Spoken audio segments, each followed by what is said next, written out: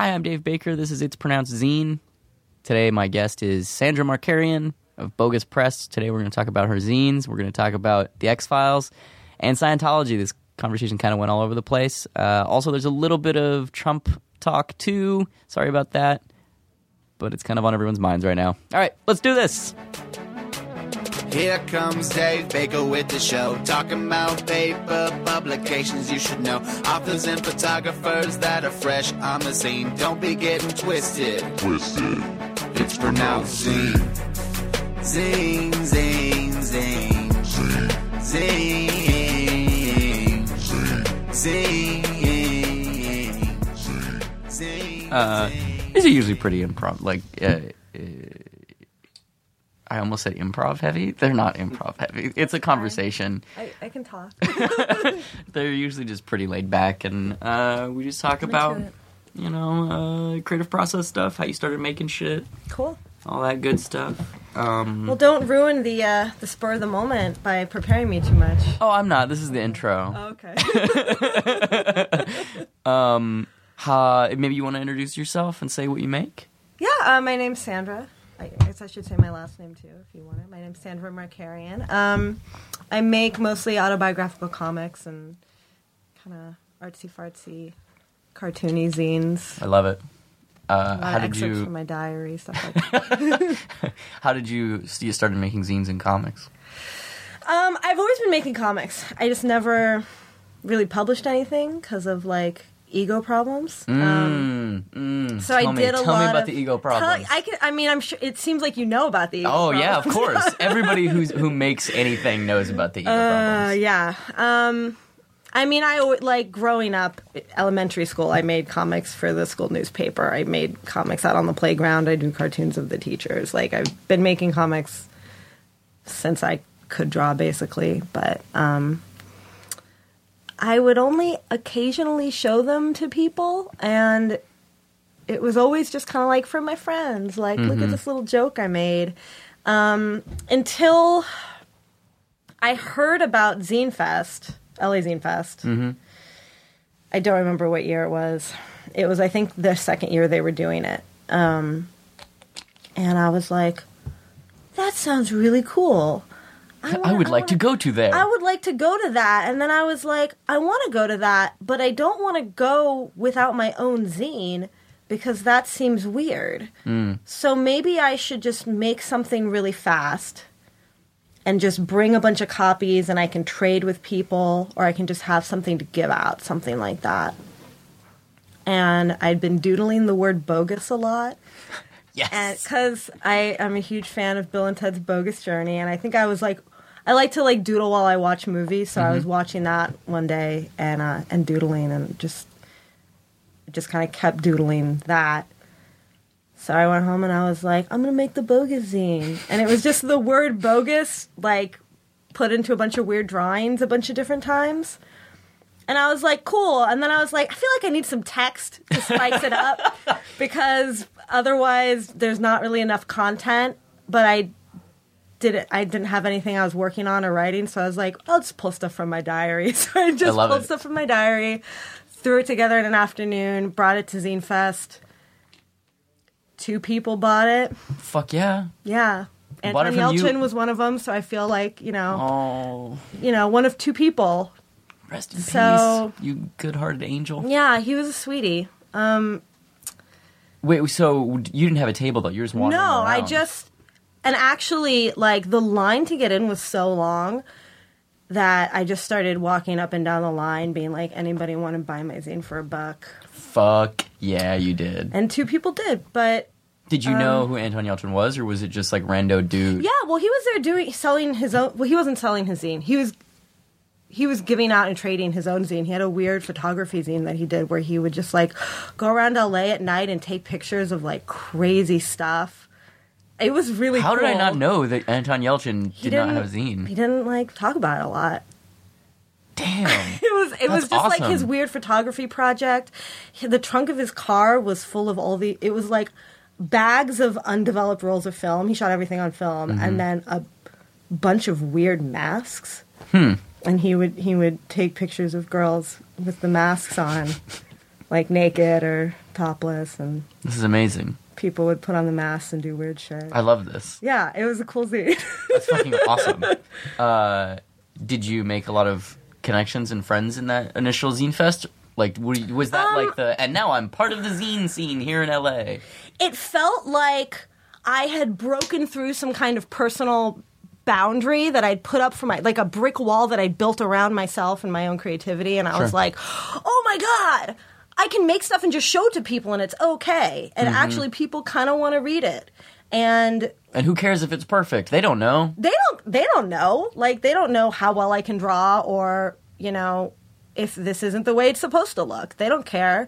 And people liked reading pieces of my diary, and I was like, really? Okay, I'll show you my diary. Like, dope. I've been just reading it to myself all these years, but if you want to know, I'm into that. It was super cathartic. You know, I was in my, like, mid-20s, so I was going through a lot of emotional turmoil, and being able to put it out there kind of as a joke was, like, really nice and felt good and made me be like, oh, I can laugh at myself. It's okay. You know, so... Well, also, I realized I don't think you said your name.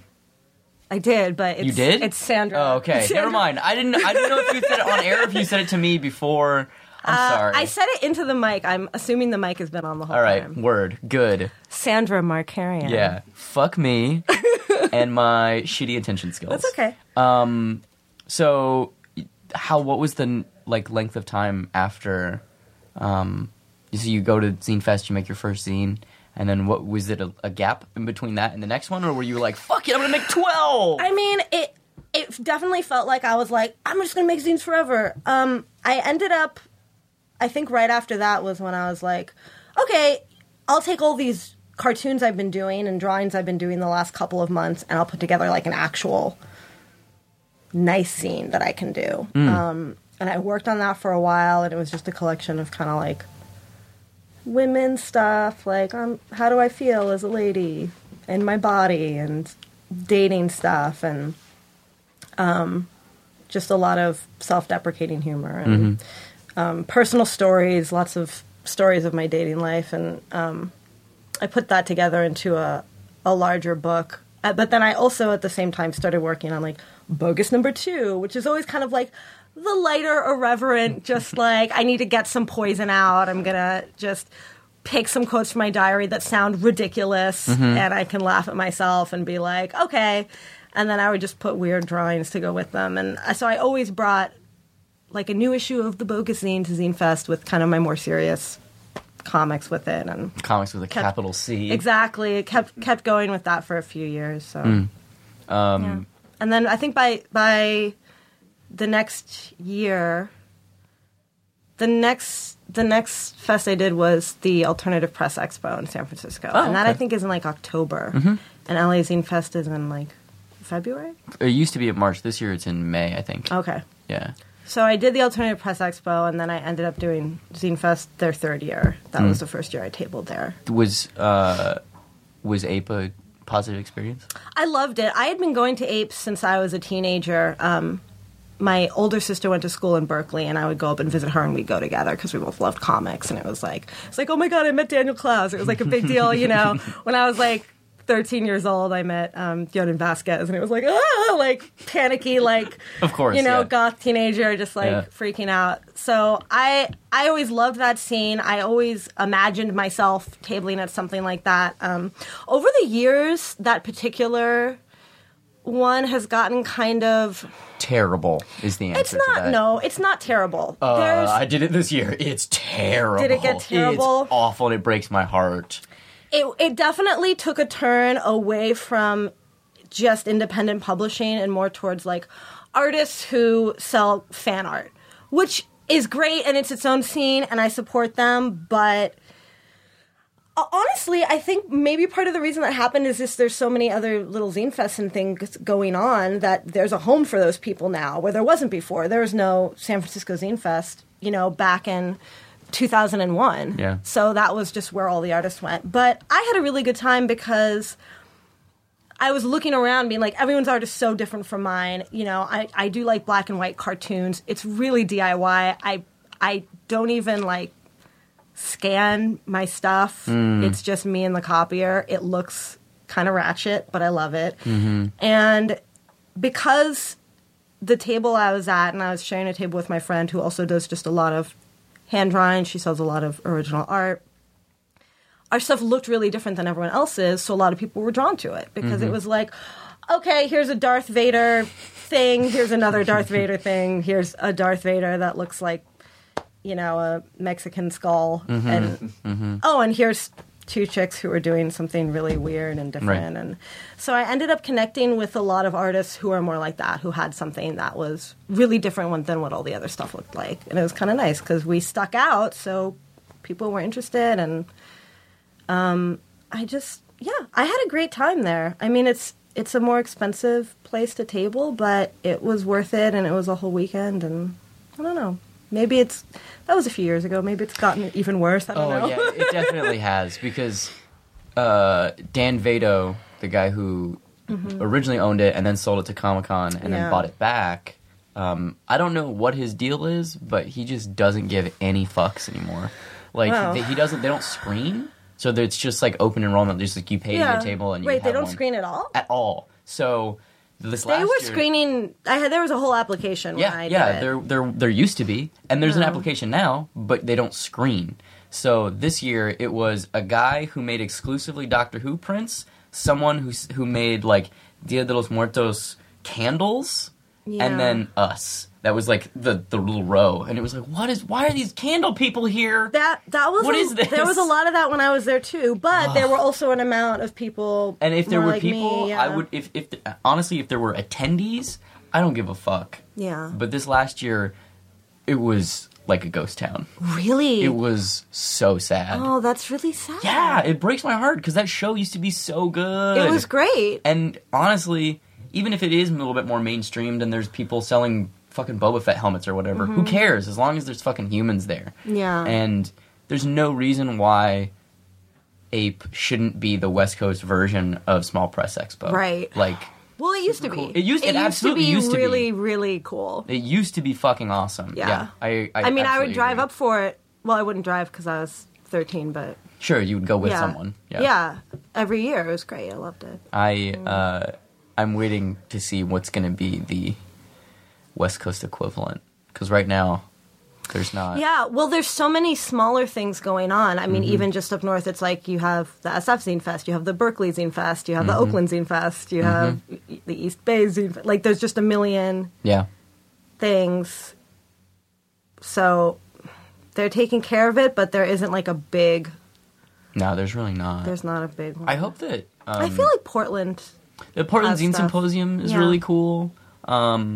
But the Portland Zine Symposium is really cool. And then there's also there's other shows that are good. Like, I know a lot of people were super surprised by San Fernando Valley? No.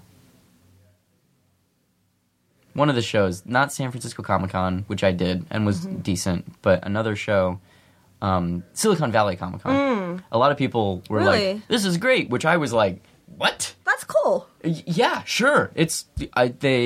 My friends who tabled there were like, people showed up and they had money and it was great and everybody wanted to buy shit, and that's fucking amazing. But on paper, that shit looks suspect as fuck because it's like Steve Wozniak and Michael J. Fox and like a bunch of other people that are like have no connection to comics, and it's like, okay, all right, but apparently it went swimmingly. Yeah. Well, there's not a lot of stuff going on where it's like a mix of kind of independent self-publishing artists and also like big names in independent and underground comics. Absolutely. There's a lot of stuff like that, on the other side of the country. Yeah. But it's basically what, like TCAF and Small Press Expo. Those are like the big two. Yeah. Have you ever tabled at Small Press Expo? No. It was super fun. I bet. I kind of can't believe that it happened. Like, it was one of those, like, I feel like I've won the lottery. Oh. Like it was like going to Mecca. Like, everybody that I gave a shit about in terms of like being a creator and as publishers and all of that shit was there. And the weird part was, like, I'm not famous. I'm not a human with a capital H. But all of my like creative idols, who, again, I probably have fairly low standards in terms of, like, I'm obsessed with Michelle Fife and Jim Rugg and Ed Piskor and Sophie Campbell. Like, that level of human is, like, those are, like, the demigods to me. Where most people are like, yeah, all right, but, like, Jim Lee, though. I'm like, that's fine, whatever, he can be over in the corner. But they all, like, knew who I was, which is really weird. Wow. Like, that's awesome. It was amazing. Like, Ed Piskor was at the table, and I don't mean this in terms of, like, gloating or anything. It was a bizarre experience. He was at the table, and he picked up my book, Action Hospital, and was like, oh, you guys finally got it out. This is crazy. I've been seeing you guys make this online for, like, 3 years. Because it took us, like, 4.5 years to make the book. Because it's huge. It's, like, 250 pages.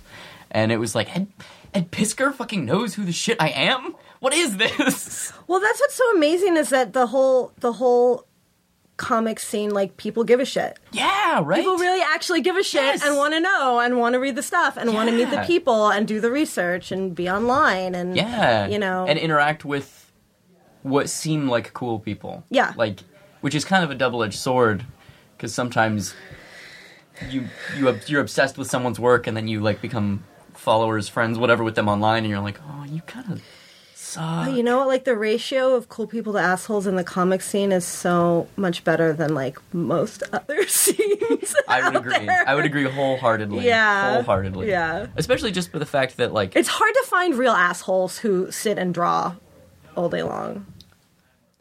Yes. That being said, though, I think that it's easy to find someone who's extremely idiosyncratic and you could perceive them as being an asshole. That's true. But if you meet somebody on their level where it's like, oh, your social skills might be a little rough around the edges, but you mean well. Yeah, maybe I'm just more forgiving of, like, bad social skills than just being a jerk. That's a positive quality that will take you far in life. Yeah, well, you have to be when you're an illustrator. Yeah. And a comedian. Are you formally trained as an artist, or did you kind of? Not really. I got pretty into literature and linguistics when I was in school, and I got my master's in that. But I've been taking art classes. That you just, like, spew it out just kind of casually. Yeah, I have a master's, no bigs. It's fine. I wish I could say that I used it, or that I got my degree in something that was more applicable to what we were talking about. Why? I feel like a linguistics degree would be extremely applicable to a medium that involves the written word. Does it not? I mean... No? Kinda, okay. Fuck me. I don't know what I'm talking about. I don't know. I mean, I feel... sometimes, but usually... Fair enough. Does that mean the stuff I was studying was so, like, esoteric and specific that it never applies to the real world. Oh, okay. I hope that means that you, like, are one of those idiosyncratic people who kind of, like, you make, like, Tolkien languages for fun and shit. Yeah, that's basically what I was doing. Yes. It's the kind of thing where my sister was like, I heard that that movie Arrival focused heavily on a linguist, so you should check it out so that you can, you know, debunk it. And I was like, all right. Totes on my list to do now. Didn't see the movie. I enjoyed it, but I am not a linguist, so I mean... I heard it was good. Yeah, I like Denis Villeneuve a lot. I think that dude he's all right. What else did he do?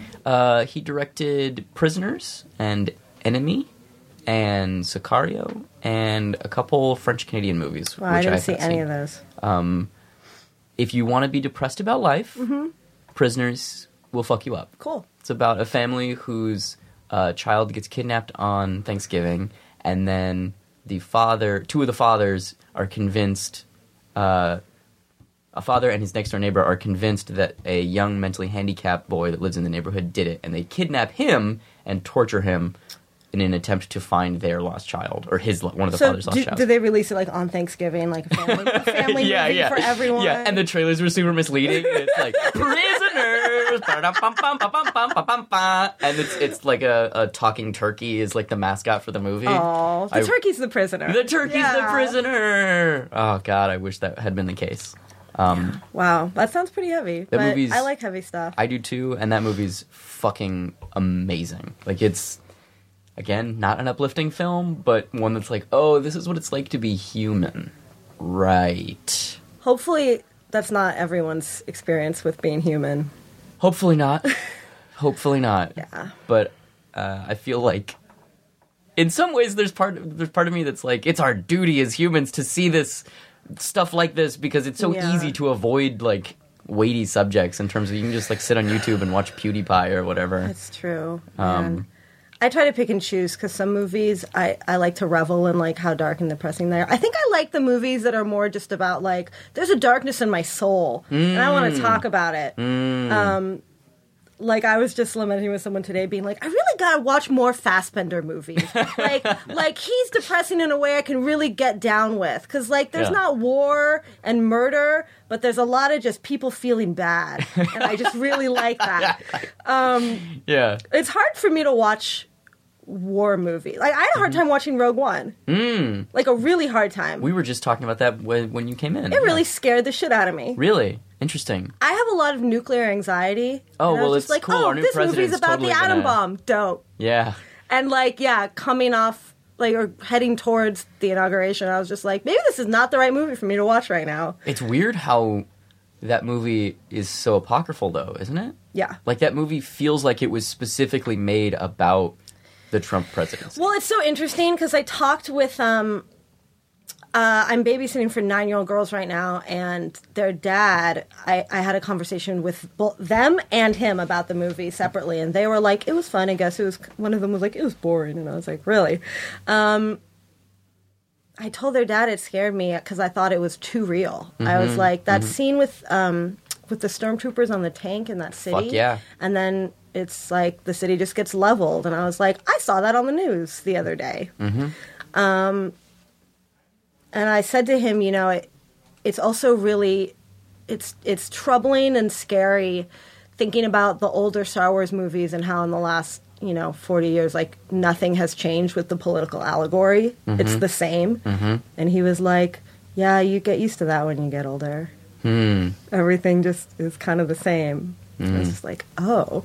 So, I mean, like, yeah, it feels timely, but it's always going to be timely. Because it's always the same struggle happening somewhere in the world, Absolutely. Like, I absolutely agree. And that was like you just said, that was like part of the express purpose of the original A New Hope movie, or Star Wars. It was absolutely like even I'm sure you know this, he even like took Leni Riefenstahl stills and like used those as like, and this is how we're going to organize the stormtroopers. Like, and it's just like, oh, I guess getting older just means like, you just see the same things happen. The terrifying thing about that is how, and we don't have to spend this entire conversation talking about this. Let's get into it. But the terrifying thing just very quickly. This is the last night of Obama's presidency. Let's get into it. Let's party! And by party, I mean have really depressing conversations about how 100 years ago, the world was basically going through this exact same thing. Except now we're the bad guys. Yeah. I mean, not that we were great 100 years ago either, but... No.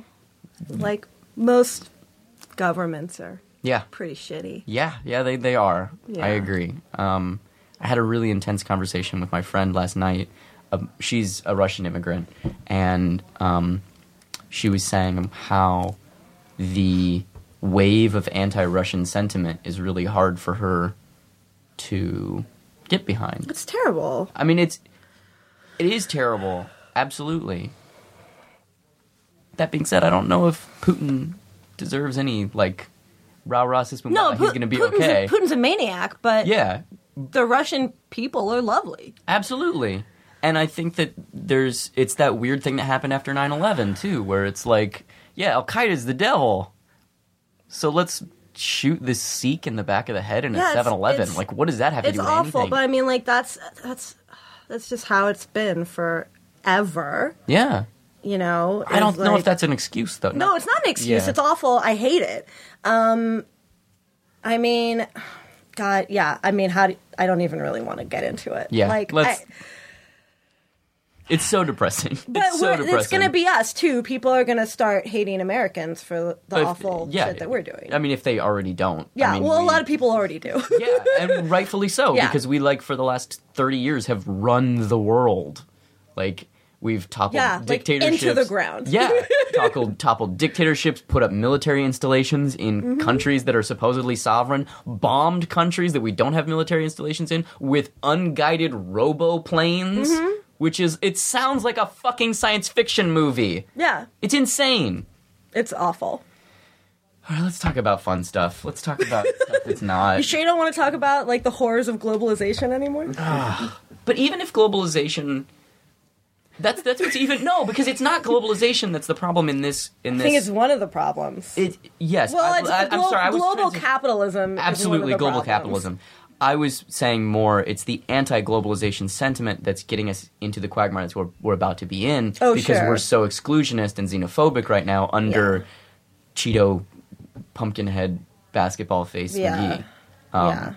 Which is crazy. Like, I don't know if you've been following the Davos summit that's been happening, but the president of Japan, or not Japan, why did I say Japan? China, was talking about how basically he's like, in coded speech, America's fucking up. We're going to be here to trade with all of you guys when they become really shitty and don't want to, trade with anybody and promote global prosperity, quote unquote, global prosperity. And it was weird when someone from a communist country is like, yeah, global trade, this is going to be dope, guys. We're all going to hang out. China's super fascinating. I mean, they have this really, really intense communist history, but they're so entrenched in this capitalist global economy, and they're really good at it. Mm-hmm. And they have enough China's people. a powerhouse. Yeah, and they have enough people to, like, fuck any system imaginable. So if there's something that they want to dismantle, in terms of extra China, economic functionality or whatever, they can just be like, oh, yeah, you don't like the way your dog collars are produced? We've never made dog collars before, but fuck it, we've got enough people, we can figure it out. Yeah. Like, it's crazy. Yeah, it's super crazy. Let's talk about art. Okay. And zines. Cool. And comics. Okay, let's bring it back. Mostly, Take a deep breath, have some water. I know, right? China! We're so fucked! Talk to me about your creative influences. Who were the people that you got really excited about and made you want to make stuff? Or who are the people that are now making you want to make stuff? I'd say that my biggest influences, like just in terms of the type of comics that I make, are Ariel Schrag and Julie Doucet. Okay. Because both of their stuff is like really, really deeply personal. But it has a levity and a humor to it, and they both have a really nice cartoonish style that I like. Ariel Schrag is great because she puts her process like into the comics. So do you know her? Okay, so she wrote all of her comics when she was in high school. She did one her sophomore year, one her junior year. Senior? I missed freshman, sophomore, junior, and senior year. Okay.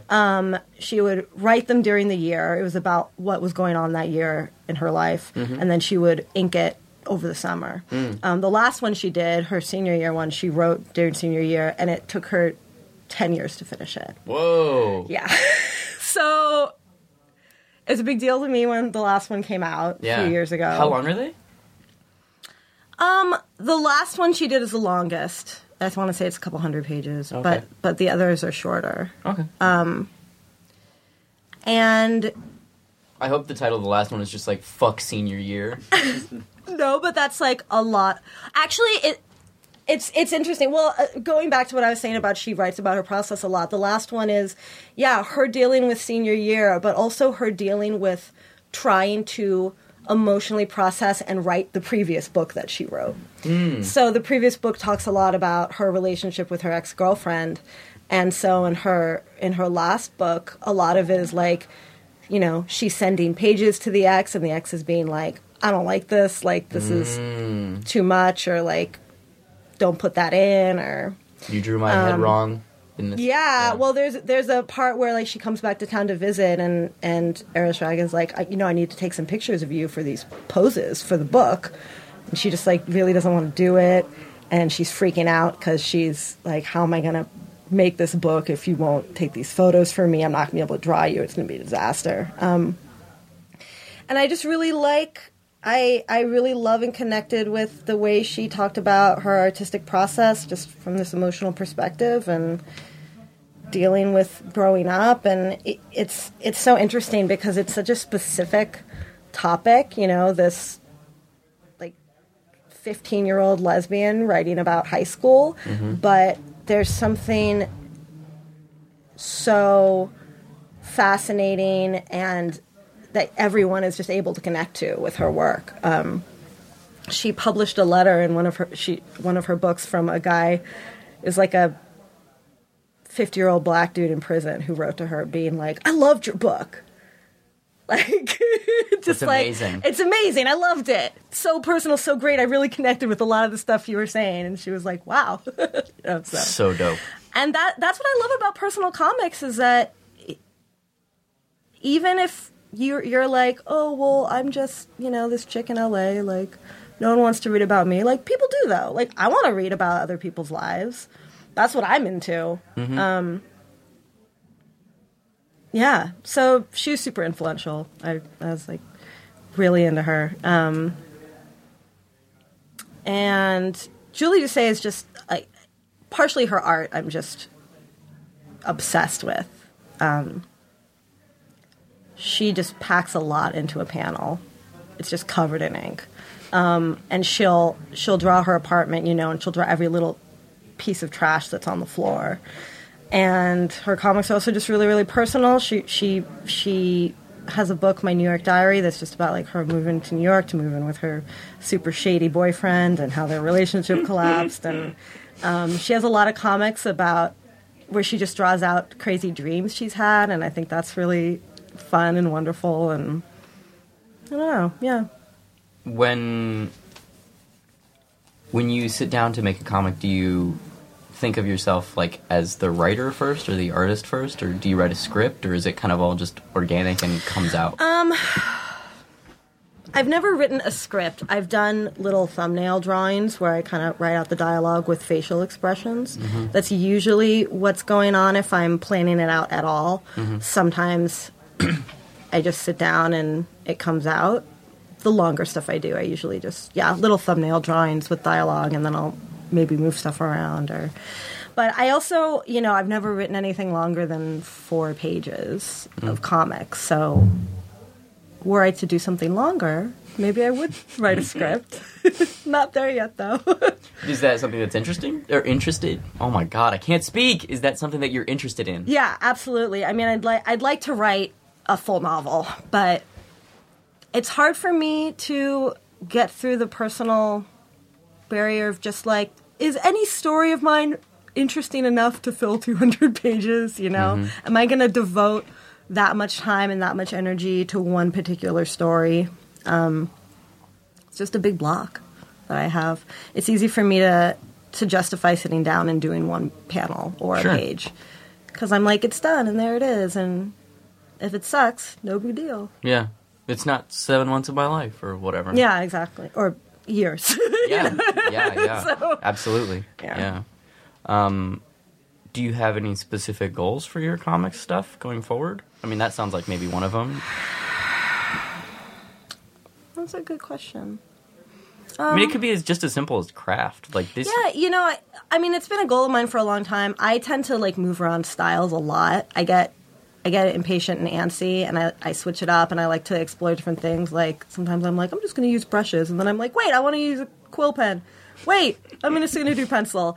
And so I end up, all of my comics have just a really different look to them, because I kind of can't decide, and I want to try it all, and it can be nice to get a lot of different styles out there, but I'd like to be able to make something where I'm like, okay, I'm just going to stick to one style and really just commit to it and see how that goes. Do you feel like that would free up an area of your brain to do something else? I don't know. I don't know what would happen.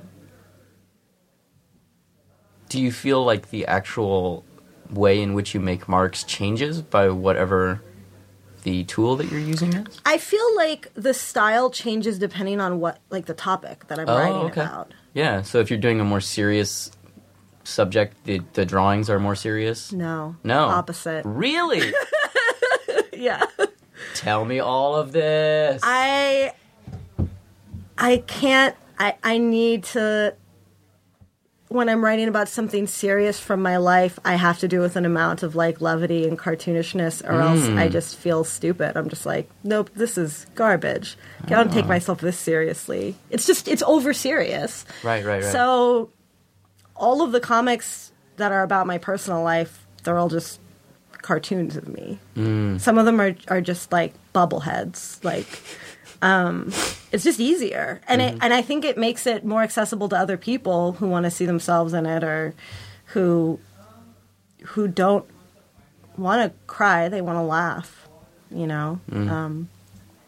But yeah, the time when I use more realistic drawings, it's usually when I'm just doing kind of non sequitur or irreverent single panel stuff, and yeah, stuff that's not really connected to any real place. It's more just like your version of Bizarro or exactly. Farside or whatever. Exactly, yeah. Do you collaborate with anybody, or are you kind of... I've done a couple of zines with friends where I sometimes I get bored and we're having dinner and stuff, and I like to just be like, hey, let's just make a mini zine right now while we're hanging out. Sometimes I'll have them write it or tell me what to draw panel by panel, and I'll make a little one-off thing, and I'll be like, cool, I'll make 10 copies and give them to you, and you can just have them. And I think that's fun. It's a nice way to make, having a beer more interesting. I teach zine classes for kids, like 6 through 10, and so I end up collaborating with them a lot in a way. I give them specific projects to work on, and then I publish their zines. I brought them to Zine Fest a few years ago, and people were really into them, and so I consider that collaborations. Yeah, absolutely. Publishing their stuff. And, where do you teach kids about zines? There's an elementary school that I work at called Citizens of the World. It's in Hollywood. It's kind of down over near all the studios. Okay. And yeah, I just have an they have a after-school whole class for zines. That's fucking awesome. It's great. How old are the kids? They're 6 through 10. Shit. Yeah, it's really fun. That's so rad. The 6-year-olds make dope zines. I hope that you scan those and put those online. I wouldn't feel... I don't know. I don't know if I have the kids' permission to do that. It's easy. You go, hey, Chester, can I put this on the internet? Because adults will lose their shit over this. I have sold a lot of their zines in the past. Like, when I brought them to Zine Fest, like, all of them sold out of zines immediately. And then they were fanning their dollar bills, being like, I'm rich! Because to an 8-year-old, like, $10 is, like, everything. Massive, yeah. Yeah, people love their stuff. I mean... Anytime a kid physically makes anything is cool, because it's fucking hard as an adult, and for a kid really to do it hard. It's so cool. Well, it's so easy for them to do it. You just got to put the paper in front of them, and you're like, draw something, and they're like, okay. And it's amazing. Because they don't have that, like we were talking about, the wall, the filter. Sure. They don't have that ego problem if you're teaching them right. Right, yeah. Which everything they draw, I'm just like, that's amazing! Put it in the copier! We'll make 20 copies for everyone! Yeah, I love the kids' art. And it helps me. I mean, it's a collaboration because I look at their stuff and I'm like, oh, cool, okay, I can draw something today. Like, it doesn't matter. It's going to be great. Do you have a regimen like that for yourself? Like, I'm going to, I don't know, draw at least 20 minutes a day, or fuck it, I'm going to make 1 page a day of, I don't know. Man, I wish I did. I had a New Year's resolution like 2 years ago to draw every day, and it worked for a while. And I did in Inktober one year, and I don't have a good drawing habit at all.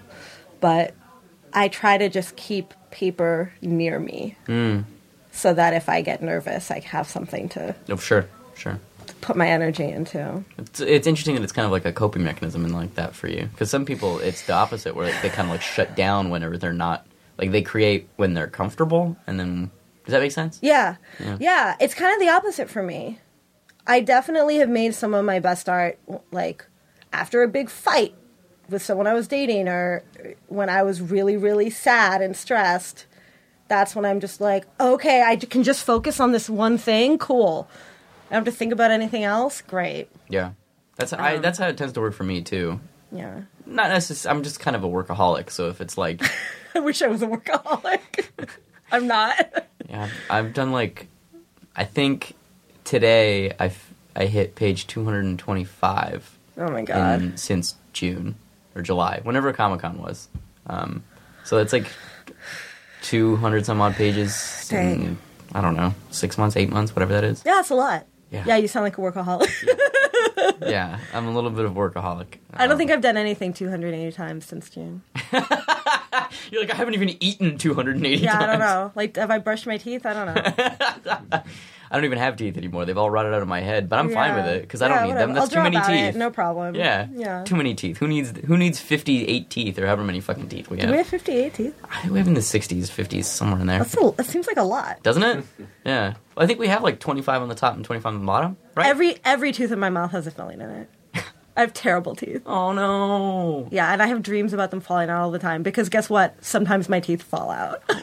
One time I bit into some peanut butter and my tooth just broke in half. It was horrible. It was horrible. Which tooth? It was way in the back next to the where the wisdom teeth are. Oh my god, that's awful. I'm so sorry. It happened twice. No, what? You're yeah, I broke a tooth and then I bit into it again and I broke another tooth. No, it wasn't. Yeah, it wasn't the same peanut butter. It was 5 or 6 years later. But I broke one because it had just a horrible infection. Why am I talking about this on a podcast? No, you absolutely should. I should make a comic about it. Yeah. I had a horrible infection in my mouth. The dentist was like, you have an infection the size of a grape in your jaw. And I was oh my cool. god. It ate the nerve, so I didn't feel it rotting. And then it just broke off. That's terrifying. What if I have an infection in my mouth? It was awful because I have anxiety dreams about my teeth breaking apart all the time, and then it happened in real life. Oh and I was my nightmares are literally coming true right now. It wasn't as bad as in the dreams, though. That's awful. Yeah, and then I want to say a year and a half, 2 years ago, the same thing happened where a piece of my tooth just broke off in my mouth. No. And I went to the dentist and I was like, do I have a cavity? And he was like, actually, you don't. You just have a bitch-ass tooth? I was like, why did my tooth break in half? And he literally was like, sometimes that just happens. Oh, no! No! Fuck you, dentist! You're a bad dentist! Don't tell me that! He's a really good dentist. I guess it's true. I was like, could me clenching my jaw during the night from stress weaken my tooth so that it breaks apart? And he was like, yeah, definitely. I was like, that's probably what it is. I clench my teeth a lot. I do too. This bums me out. I've been clenching them a lot more since the election. Yeah, me too. I've had dreams, and I just wake up gnashing my teeth. Ugh. It's terrible. Normally, they say that if you have dreams about your teeth falling out, it's a fear of instability. There's a big life change that you're going through or whatever.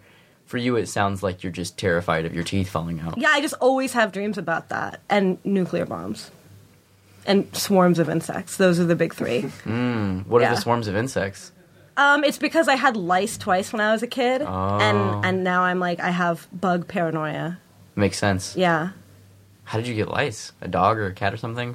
Family pet? That's not how you get lice. Animals don't get lice. Really? Animals get fleas. Oh, fleas. Fleas.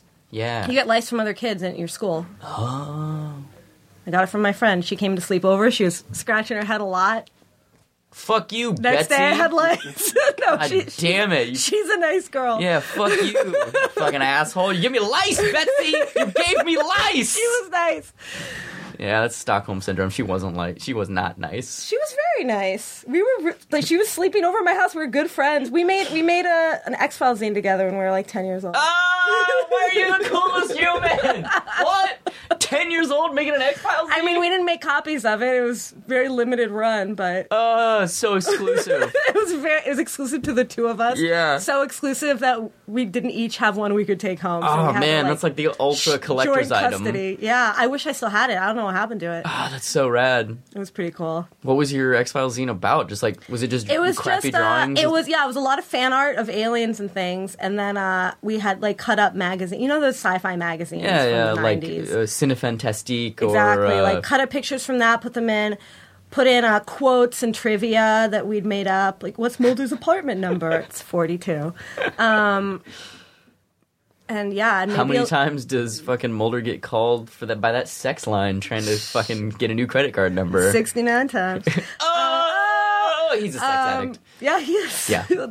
You know, he brings a little bit of truth into every character. Yeah. Did you watch Californication? Yes. It's crazy. Mm-hmm. It's a crazy show. Yeah. I loved it. I found it deeply personal. I know that it has this like cartoonish, insane kind of like we're on a sex and drug parade, like, you know, satire to it. But I also found it deeply personal.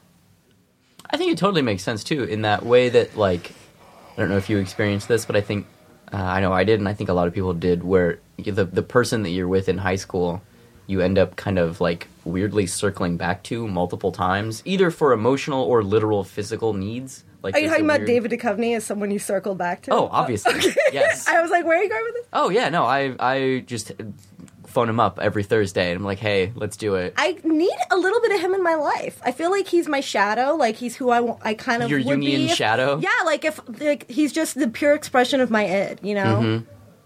just drinking and fucking and writing bad stuff, and doesn't care, and everyone loves him. I love. I like his character a lot in that too, because there's this weird unspoken quality with Duchovny where, like you said, like he seems lovable, and even when he's like at his most fucked up, and that's a hard thing to pull off. It is. Like at a certain point, you either lose sympathy for someone, or you're like, just get your shit together. But Yeah. he's so empathetic, and it's not just that he's devastatingly handsome. Like I don't care for Brad Pitt. You know, there's something very lovable about him. He For seems like a me- kind soul. and also the fact that he seems like somebody who has real weaknesses. Yeah. And also- he's willing to talk about them Yep. and address them Yep. and make art about them. Yep. And I respect that, and he doesn't lie about it. No. Also, David Duchovny's acting weakness is that he cannot cry on command. Like, he just cannot do it. And I don't know why people keep writing that for him, but, like, that episode of The X-Files where he finds... I forget if it's his mom's dying of cancer. Someone's dying of cancer, and he has to go to the hospital, and he's like...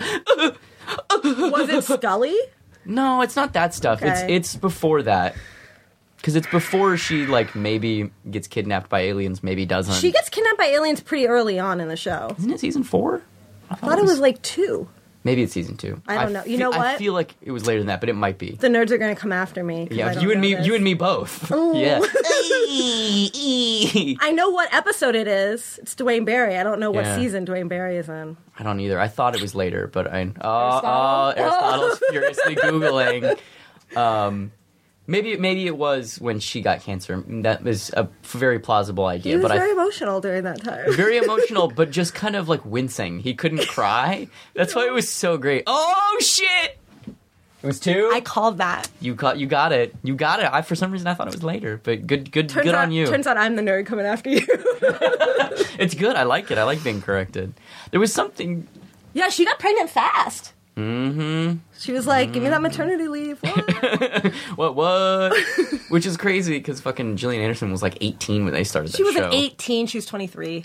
What? I thought she was super young, like she was 18. 23 is young. Or super young, like 18. No. What? She's 23. My information. 23 or 22. Oh, it's happening.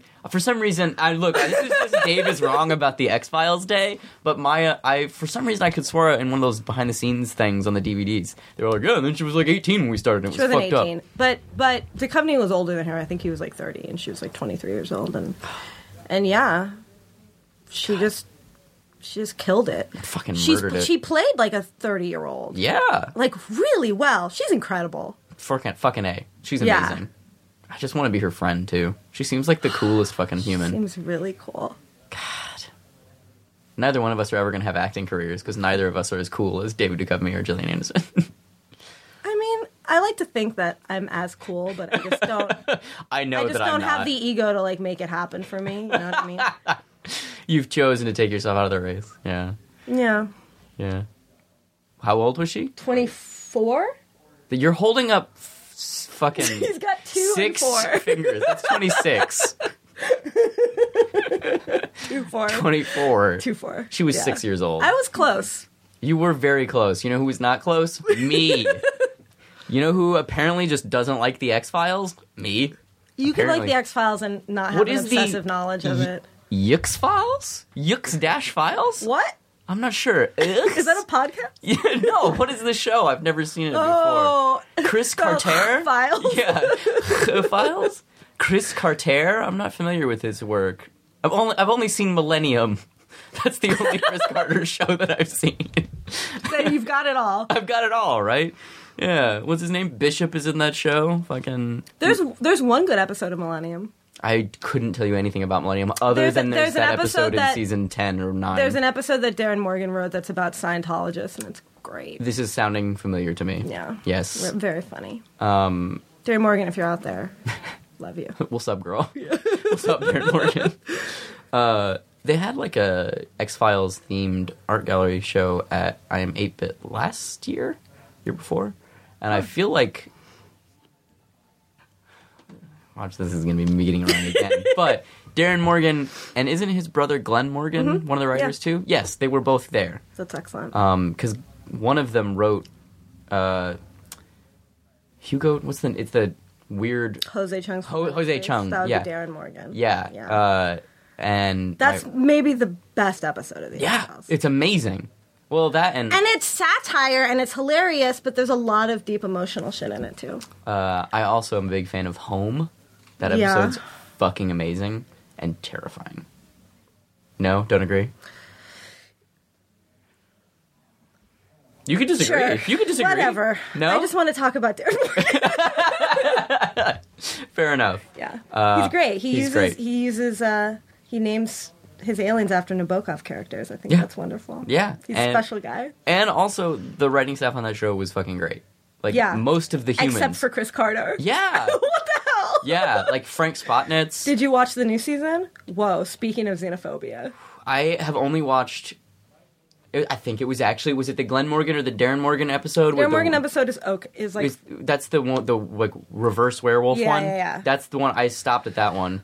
Good. It got worse than you can imagine. Really? After that, because the retcons in the beginning of that were so bad that I was like, I don't know if I can continue. You can't imagine how bad it got. Okay. There's an episode that's just literally about Islamic terrorists. It's really bad. So does that mean it's really xenophobic and terrible? Does that mean it's better or worse than the garbage dumpster fire that was I Want to Believe? It was worse. Wow. That's because that just didn't have a good plot and was relied too heavily on stuff that was really big in the news the year before. Mm-hmm. But like psychic priests and sewing dogs together? No, like priest molestation and stem cell research. It was he just pulled out a random newspaper from 2 years prior and was like, this was a script. Yeah. But it wasn't offensive. Mm-hmm. And I don't know, there were parts of that were pretty offensive to me just in terms of a cinema goer. Right, but offensive to your sensibilities, but not to races of people. Absolutely. Yeah. I'm mostly just fucking around being facetious. Right. Yeah, no, absolutely. Yeah. Last season was pretty disappointing. See, now I kind of want to watch it out of a perverse, how bad can this be? It was bad. I mean, those first two episodes were so bad. Do you want me to just tell you about the episode? No, because I'll watch it eventually, and then I'll be like, oh, she was right. It's fucking terrible. Wait till you get to the part where, Mulder goes on a mushroom trip in the middle of it. Oh, what? And they try to, somehow fit that in, it makes sense. It's really... The episode where they talk about William for, 2 seconds was so bizarre. Hey, remember that time when we had a kid, and then we gave him up to protect him, and then when everything got okay, neither one of us cared enough to go find him? You can't go readopt your kid. But even so, It's gonna fuck him up. No, she's a medical doctor. But again, though, she's of course, stuff. Yeah, she tells me every episode she's a medical doctor. But neither one of them give a shit about the kid ever again. It's never referenced until that episode where they're like, "Yeah, we had a kid once. That was fucked up." I mean, if you choose to give your kid away, you gotta let go. If that had been, I'm just coming from it from the perspective of as a woman, if I were Scully and I really was I'm going to give up my kid for his own safety, you got to let go. Because if you go to try to find that kid, A, he's not safe anymore. B, that kid's going to have some emotional problems. If you show up and you're like, I'm your real mom and I had to give you away and these... aliens and the government. You know, what? No. Don't mess up that kid for life. But if that's how it was presented, I would have been on board. But the episode wasn't that. The episode was just hey, remember? That I feel was like weird. you gotta just believe that Scully is doing what's best. Like, behind the scenes, despite what's displayed to us and written behind the scenes, headcanon, she's like a good person. I mean, it was horribly executed, but I think she was just feeling some feelings, and Yeah. Yeah. Tell me this: I don't know. in the latter half of that season, does Doggett show up at all? I honestly don't remember because Okay. so much nonsense happens. It's like cigarette smoking man is there. I'm like, I literally saw your head explode in the last episode. Yeah, like, you're like, not. what the fuck? You're not alive. Yeah. You see his skull. Mm-hmm. Do you remember the last I episode do. of X-Files? You see his skull engulfed in flames. Yeah. You can't. Yeah, that's you can't some come back that's from some that. Michael Myers You fucking can't. Halloween 2 shit. He was full on Bond villain. He had like a plastic face. It was weird. It was really weird. That you're almost selling me. I'm almost into that. You know, I would watch the last episode. Well, you might as well just see them all. I'm gonna see them. just There's see not 'em. that many either, right? It's like No, 6, 10. Thank God. Yeah. Fuck it. You know what? I honestly don't care. Like, they could literally be making, like, I'm trying to think of what the most offensive thing possible is. Like, maybe that's not true. I was gonna say, like, they could be making X-Files blackface and I'd watch it. It's not true. I would not watch that. That sounds terrible. But, like, I love those characters so much that despite how they're used, I would probably follow them to the ends of the earth. Yeah, I mean, Like, this is a conversation that we have a lot in terms of separating the art from the artist. let's bring it back. No, I mean... Bring it back to zines, because No, like, in terms of, like, there are a lot of people who make comics who are not good people. That's true. Or who say... Maybe they are good people, but they say shitty stuff. I would say, case in point, Frank Miller. That dude makes some R. fucking... R. Crumb is fucking awful. Yeah, I don't like Frank Miller either. But you know what? Really? I don't really read Frank. Oh, I like one Frank Miller comic. I love Give Me Liberty. Yeah, that's the one. I love Give Me Liberty. That's the one. I love Hard Boiled. I haven't read that one. I love his Daredevil stuff. Some of his Batman stuff. I don't know. Electra Assassin is one of the best books ever, I would say. But he makes crazy ass statements and, like, literally made a book that's, like you just said, like Islamophobia propaganda. And where does your love for who the person used to be stop and your acceptance of who they are now start? Like, I can't watch. I don't think you need to, like, appreciate or who someone is if they're racist and shitty. You can just be To like... a degree, I You can absolutely just be agree. like, wow, this person changed. People change. It's okay. Like, I can't watch any Mel Gibson movie. But Yeah. that being said, Mad Max is, like, my favorite film ever. But I won't... But Maverick. Yeah, one of my Maverick's favorites. great. Yeah, I love the old TV show, too. Yeah, Maverick's fucking great. Fucking conspiracy Yeah, but theory. he's awful. Yeah, he's a terrible, terrible human. Yeah, well, I don't watch his new stuff. Yeah, me neither. Woody Allen's a great example. Oof. He's probably, like, the example, right? Yeah. In terms of, like, in public pedophile that everyone just acknowledges. I would say either he's the example or Bryan Singer. Well, and the one that it's the hardest to not like his art. Because a lot of his art is just so good that you're just like, oh, I wish I didn't like it. I want to hate it. I want to hate it so bad. But you can't. Bryan Singer is an interesting example, though, because I feel like that is not there. People don't love him unconditionally, but they have so much invested emotional connection to the X-Men that when Bryan Singer is helming another X-Men movie, they go see it, even though they know that he's a straight-up pedophile. They don't really like the work, and they don't want to support Bryan Singer or the work, but they do it out of emotional connection to the X-Men, which is a very strange circle of, like, he keeps not being put in prison because his movies make too much money. And these movies make too much money, not because of necessarily the quality of those movies, but because of people's connection to the movie. Yeah. Which is a weird-ass... Just like Trump. What the fuck? Bryan Singer's the Trump of the X-Men. Yeah. Oh, so fucking weird. So fucking weird. I don't know. I've got nothing. I mean... What do you connect I'd with? like to be like, I don't go to see Woody Allen movies anymore, but I went to see, what was the one with Kate Blanchett? I don't know. I haven't watched a movie. That was the only one I went to go see, and you know what? It was really good. Can't remember what it's called. Blue Jasmine? Oh, I didn't even know she was in that, yeah. I kind of, at this point, I don't let myself learn anything about his movies so that I won't go see them. Yeah, I don't know. I don't regret seeing the movie. It was a good movie. I wish I hadn't given him money. I don't see Tom Cruise movies anymore. Really? All his money goes to Scientology. Yeah. I have no idea how that dude resurrected his career. Scientology. Yeah, they're the mafia. Yeah, but even so, Scientology wasn't able to save Travolta. That dude's off in weirdo crazy land because of... People like Tom Cruise. People liked Travolta. People really like Tom Cruise, though. You think so? You think they're not the same? Yeah.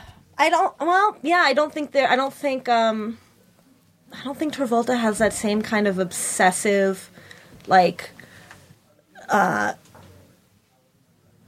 it's like a Mel Gibson thing, this kind of so A-list that you're literally a shining star. Mm-hmm. People don't think you're real. Mm-hmm.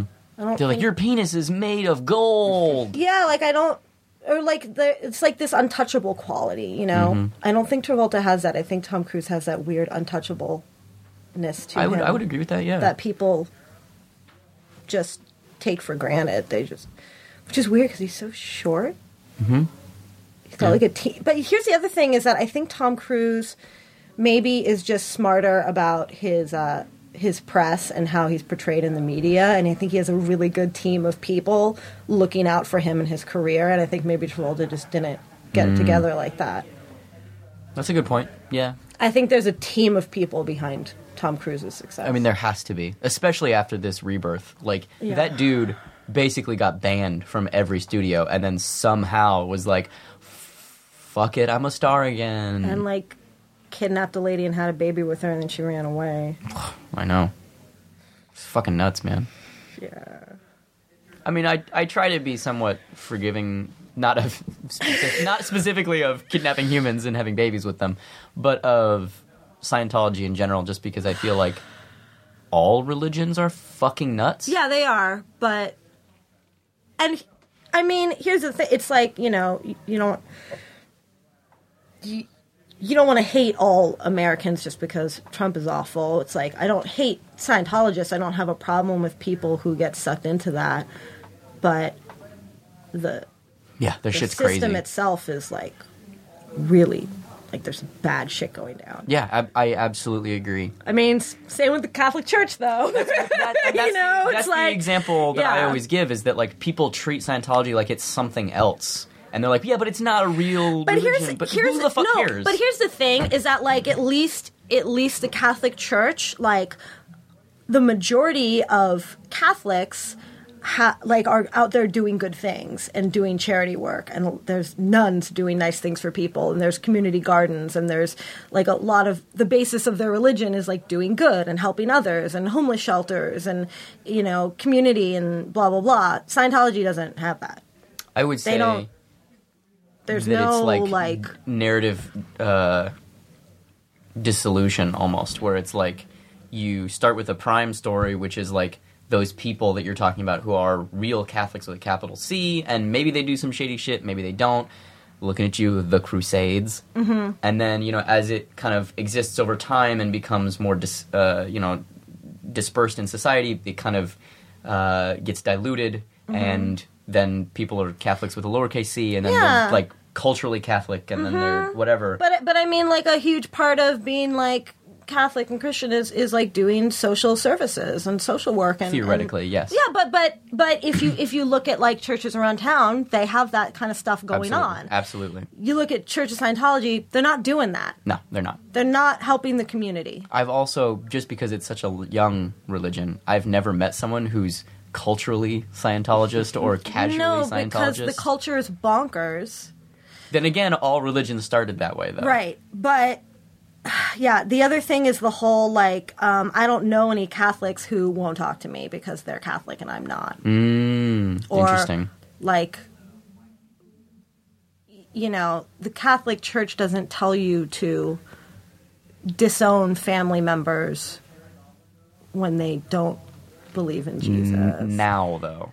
Well, now. Yeah. There's a lot of things that happen in the past that don't happen now. Mm-hmm. And there's a lot more wiggle room. Yeah, that's true.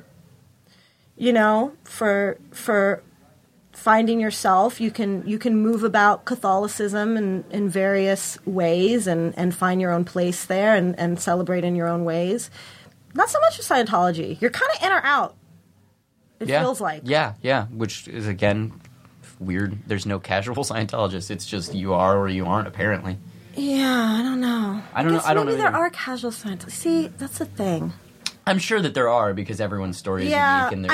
And I know some families who are Scientologists, and they're not creepy. Some of them are, though.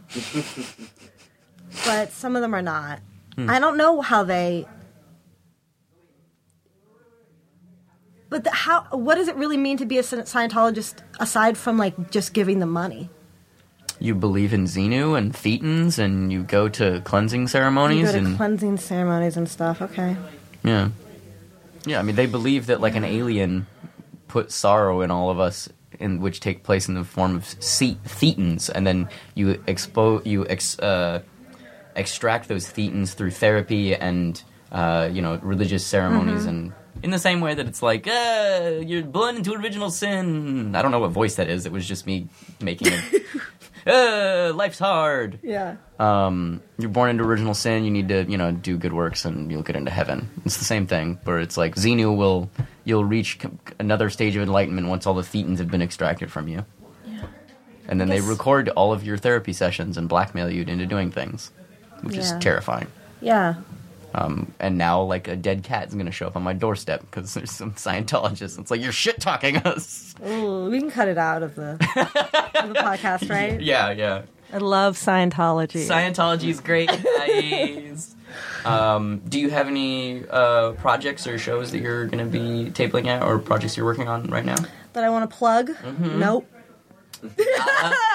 Let me think about it for a second. You're not drawing nothing? I'm always drawing, but I don't have anything imminent that I need to plug to people. Sure. They can go to my Etsy store if they want. And, Fuck yeah. What's buy something. It's Bogus Press. Shit yeah. I hope your logo is fucking Bill and Ted. It's a horse smoking a cigarette. That's so much better than my idea. It's a nod to Gulliver's Travels, because I like when people are just like, I'm sad, I have to write about how much I hate people. I wish it was a drawing of Bill and Ted. It's not. Is Bill and Ted still a touchstone for you? Absolutely, 100%. It's... Yeah. Have you seen Alex Winter's movie Freaked?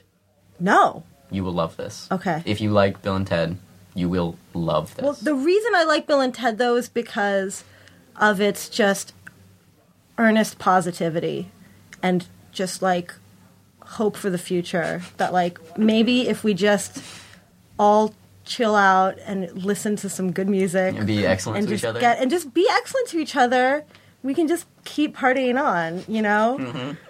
I love their vision of the future. And it seems really genuine, and they're just about being kind and rocking out. Freaked is about a, like, young... He's a studio executive who's going to go down into South America and strip, like, deforest an area of the Amazon to build a studio or something. And his car ends up breaking down, and he ends up getting pulled into a freak show. And they put acid on him and, like, turn him into a half monster. So Alex Winter co-wrote, co-directed, and stars in the movie as this shitty studio executive who's half studio executive, half, like, weird lizard frogman monster. Oh my god, that sounds amazing. And the makeup's amazing because his mouth is permanently open.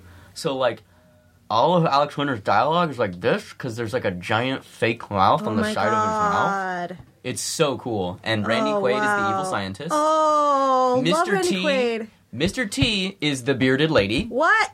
Mr. fucking T is the bearded lady, and Keanu Reeves is in it for one scene as a teenage milkman werewolf. And he's uncredited. All right, I'm going to rent this. It's super, super good. That sounds amazing. Yeah. And it was a huge failure. And why?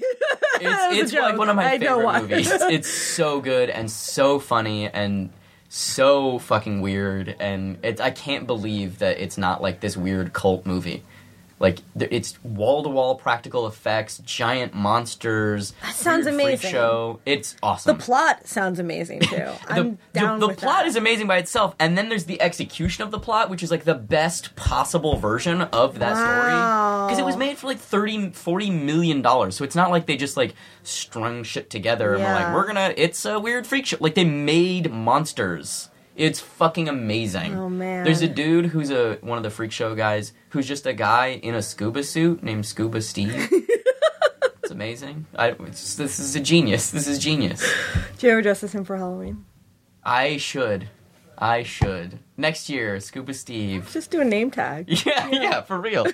Watch, someone's gonna yell at me and be like, his name wasn't Steve, it was Scuba Joe. Oh. Because apparently this is the podcast where I just get everything wrong. Nah. So what's the URL for your Etsy?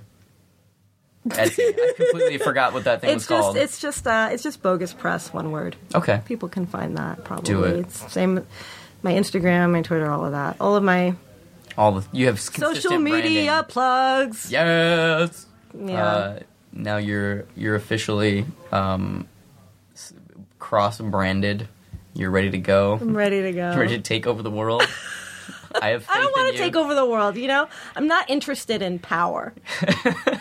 I've found that it corrupts people. Absolutely? Yeah. Oh, interesting. I've never heard that before. I'll look into that. In the meantime, I'm going to be over here taking the fuck over! I wish you good luck. Thanks. Thank you. I appreciate it. Thank you for being on the show. Yeah, no problem. That's fun. Zing, zing, zing. Zing. Zing, zing. Thanks for listening. I'm Dave Baker. If you'd like to find more of my comics and zines, you can find them at heydavebaker.com, or you can find my webcomic at theactionhospital.com. Find me on Instagram at xdavebakerx, same on Twitter, and come find me on the Facebooks, just Dave Baker. If you'd like to find the show, it's at meltcomics.com, and it's obviously named, it's pronounced zine.